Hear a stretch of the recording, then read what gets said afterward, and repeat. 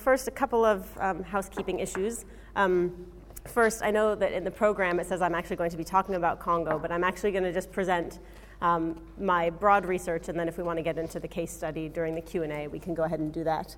And also, I'm going to preempt a question that you were told to ask this morning by our plenary speaker, which is which UN, because I almost always get this question when I present on this topic. I'm looking specifically at DPKO, the Department of Peacekeeping Operations, and so the secretariat staff as well as the field staff. But in my research, I did look at other parts of the UN, and again, that's something we can discuss in the Q&A if you guys are interested in that. My presentation, as John said, explores local ownership and UN peacebuilding operations. As you probably know, the discourse of local ownership has become ubiquitous in the UN. Advocates maintain that it renders peacebuilding more legitimate and more sustainable, and any number of policy documents, best practices guidelines, even sometimes the mandates of missions stress how important it is to the practice of peacebuilding. I compare and contrast that discourse with the practice of ownership. How is ownership actually operationalized? How is it done in the field by the United Nations? And I outline a major discrepancy between these two. While the discourse of local ownership is very broad and inclusive, its operationalization is restricted both in terms of who can be involved and what they can do. And I set up a typology of how local actors are included or not included, as the case may be, in UN peace operations. My overall argument is that local ownership is conceived of by the UN as a fix to the contradiction inherent in peacebuilding between effective international intervention and after civil war and self-determination. And it represents an attempt by the UN to balance between operational and normative objectives. These are, on the operational side, to liberalize the post-conflict state in order to achieve peace and stability and to deliver concrete results in the short term, such as disarmament, the holding of elections, and so on. And on the normative side, to behave in line with self-determination and non-imposition. More specifically, the UN's discursive emphasis on local ownership is an attempt to generate or maintain legitimacy based on behaving or appearing to behave in line with institutional principles, self-determination and non-imposition, which are often violated in the context of UN interventions. But its operationalization of ownership shows a tendency to limit local agency in order to prioritize the achievement of those more operational objectives, which in turn limit the benefits of legitimacy and sustainability that are thought to come from local ownership. Moreover, ironically, the restricted operationalization of local ownership actually has negative implications for achieving the very operational goals that it's sort of designed to protect. So in the end, I argue that this is why local ownership sort of doesn't work as expected. It doesn't generate the type of legitimacy that one would expect it to. I'll now look at the discourse and operationalization of local ownership in a bit more detail. My formatting is a little weird. Anyway, you get the gist of it. So first, the discourse of local ownership emphasizes the broad inclusion of local actors in a very wide array of peacebuilding tasks in order to build legitimacy and sustainability by preserving self-determination and minimizing the degree of external imposition. And the logic it's fairly commonsensical. If external actors do everything for local actors, first, the process is not going to be viewed as legitimate because it will have been designed and led by outsiders. And second, local actors are going to become dependent on international ones to maintain peace and therefore unable to sustain these processes once the UN has withdrawn. I should stress that breadth and scope are both considered key to these benefits. The more local actors are involved and the wider array of activities they're involved in, the more sort of self-determined the peacebuilding process is going to be and the lesser the degree of imposition by the UN. So therefore, the greater the benefits in terms of legitimacy and sustainability. Operationalization. Despite this inclusive rhetoric, the UN actually implements local ownership in a much more restricted and ad hoc and selective manner. This reluctance on the part of the UN to grant ownership to local actors derives, I think, from a fear that the excessive involvement of local actors is going to undercut its ability to achieve its operational goals of liberalizing the state and delivering tangible, sort of quantifiable results. And again, the logic here is that local actors, particularly after conflict, are likely to have very weak capacities and very often will have divisive tendencies after emerging from a civil war situation, and therefore this could hinder the UN's achievement of its goals. I'm going to divide my analysis of the UN's operationalization into two sections, one on practices and one on actors. First, the UN limits the role of local actors in the planning, design, and implementation of peace operations, and it usually relegates them to a secondary role and allows them only to participate on an irregular basis in a very sort of ad hoc medley of activities such as sensitizations and trainings, meetings, and consultations. Within this assortment of practices, there's not really a cohesive strategy, and there's very little coordination within the UN, and most importantly, I would say, none are really undertaken with a view specifically to building ownership. They're often undertaken in order to get information or to do other things, and if ownership is part of that, great, but that's not really the ultimate goal. In addition, these practices all tend to be restricted, with the UN enabling the symbolic participation of local actors, but rarely actually giving them any substantive decision-making power or the ability to review decisions that have already been taken by the UN. So this leaves them with what you might call just sort of token ownership. The UN also restricts which local actors can participate. And I argue that it selects local actors based on two different criteria. One is values and one is capacities. And this in turn gives rise to two types of ownership. The first is what I call liberal ownership, in which we see the inclusion of a broad array of actors as long as they are aligned with the UN's normative post-conflict priorities, which include things like democracy and market liberalization, and a respect for human rights and so on, but without regard for their capacity levels. And this comes about in response to the fear that including illiberal actors in peace building will imperil the liberalization of the state, which, as I said before, is a key operational goal for the UN. In this version of ownership, there's a particular emphasis on subnational political and military actors and non-state actors like civil society, women's groups, youth groups, and that's because these groups are thought to be more liberal and more moderate. And under this version of ownership, we're also avoiding as much as possible actors who are possibly associated with repression, violence, and corruption, and so on. However, while this may seem like the broad inclusion that we hear in discourse of local ownership, it's actually quite a selective version of ownership in that actors that don't fit the UN's sort of normative mold are excluded. The second type of ownership is what I call elite ownership, and it emphasizes the inclusion of existing state military and state political and military elites due to their perceived capacities for delivering quantifiable results, but without regard for their normative orientation.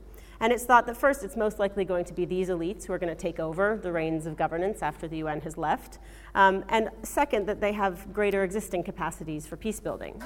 Many post-war elites, as much as we may not want that to be the situation, are often the same elites that existed before the war and during the war.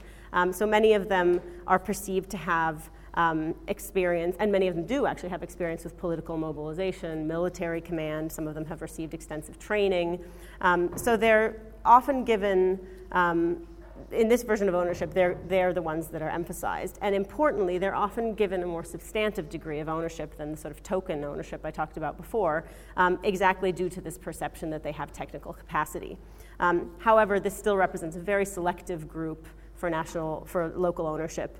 And so again, it shows that the ownership in practice is a very selective and restricted thing.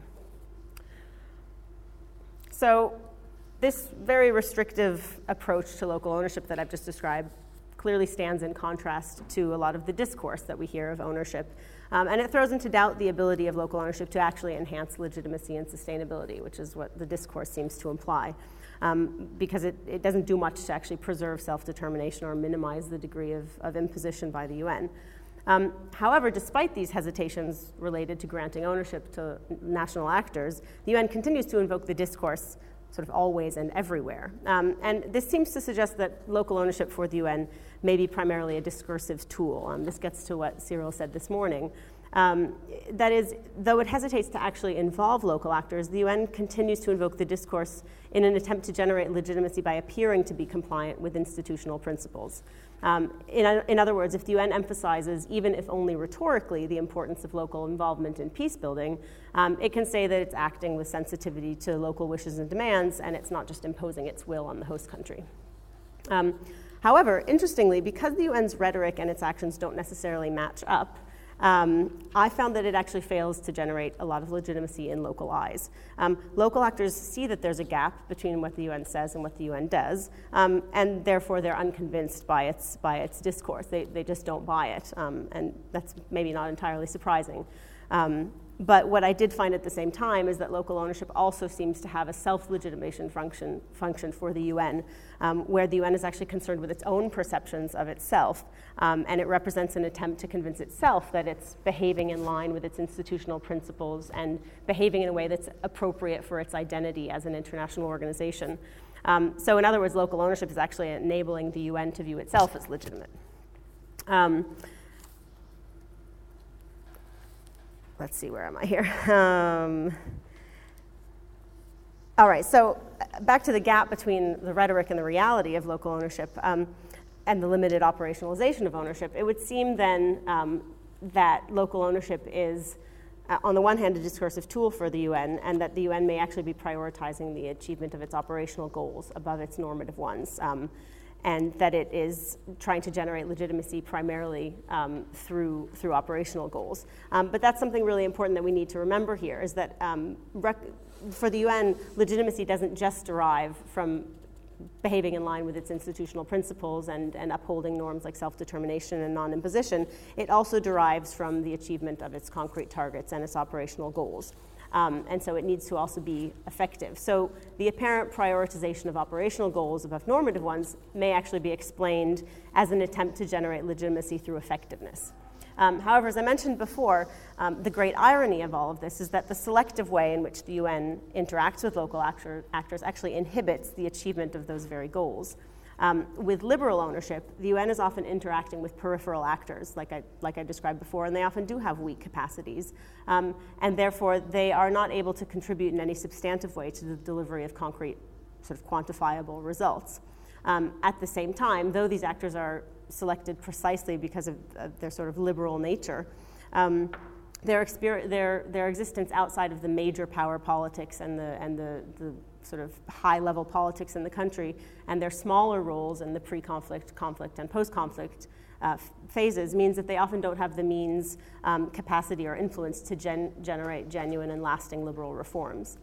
On the other hand, with elite ownership, the UN interacts with actors who are thought to have greater capacities precisely because they have that ability and they're thought to be able to deliver concrete results.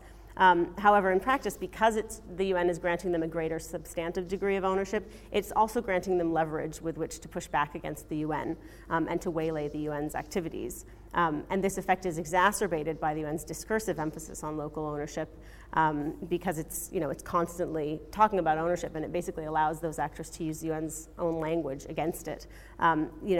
If local actors do something that the UN doesn't like, it's very hard for the UN to tell them, actually, that's probably not a good idea, when repeatedly they've said, this is your process, you decide, you lead this process, you have to own this.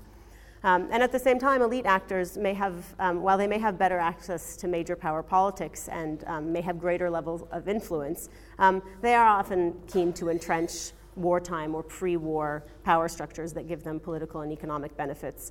But that are often repressive and unequal. And so they're very unlikely in this case to contribute to the overall liberalization of the post-conflict state.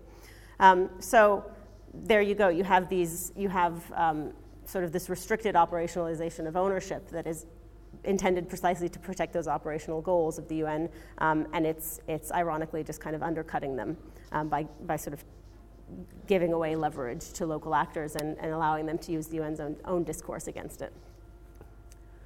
So sort of to wrap things up, I think I'm okay time-wise, there is this gap between the UN's discourse of local ownership and its operationalization of it. And this gap basically throws into doubt not only the UN's ability to generate legitimacy and sustainability through compliance with institutional principles, but also its ability to generate legitimacy and sustainability through the achievement of stated objectives. Does this mean that local ownership is a useless policy or a concept for the UN, or that we should throw it out of the practice of peace operations? Probably not. I don't think anyone would argue that that's the way to go. But I do think it means that we need to reevaluate the UN's very orthodox commitment, at least discursively, to local ownership with much more empirical awareness. I think a lot of the benefits associated with local ownership are based on assumptions, even commonsensical ones. I mean, the logic behind ownership seems to make a lot of sense. But when you look at how it's actually done in practice, things don't work out quite the same way. And I think there needs to be more of an acknowledgement that some of the inherent tensions within peace building can't be resolved by introducing a policy or a concept that sort of papers over tensions between self-determination and international intervention, for example, or between normative and operational obligations. So back to the question of whose peace that I set out to answer, I think the way local ownership looks right now, the peace is still very much the UN's peace. And if we want it to be a locally owned peace, we need to look more at the contradictions and the gaps in between the discourse and the operationalization of local ownership. I will leave it at that. Thank you.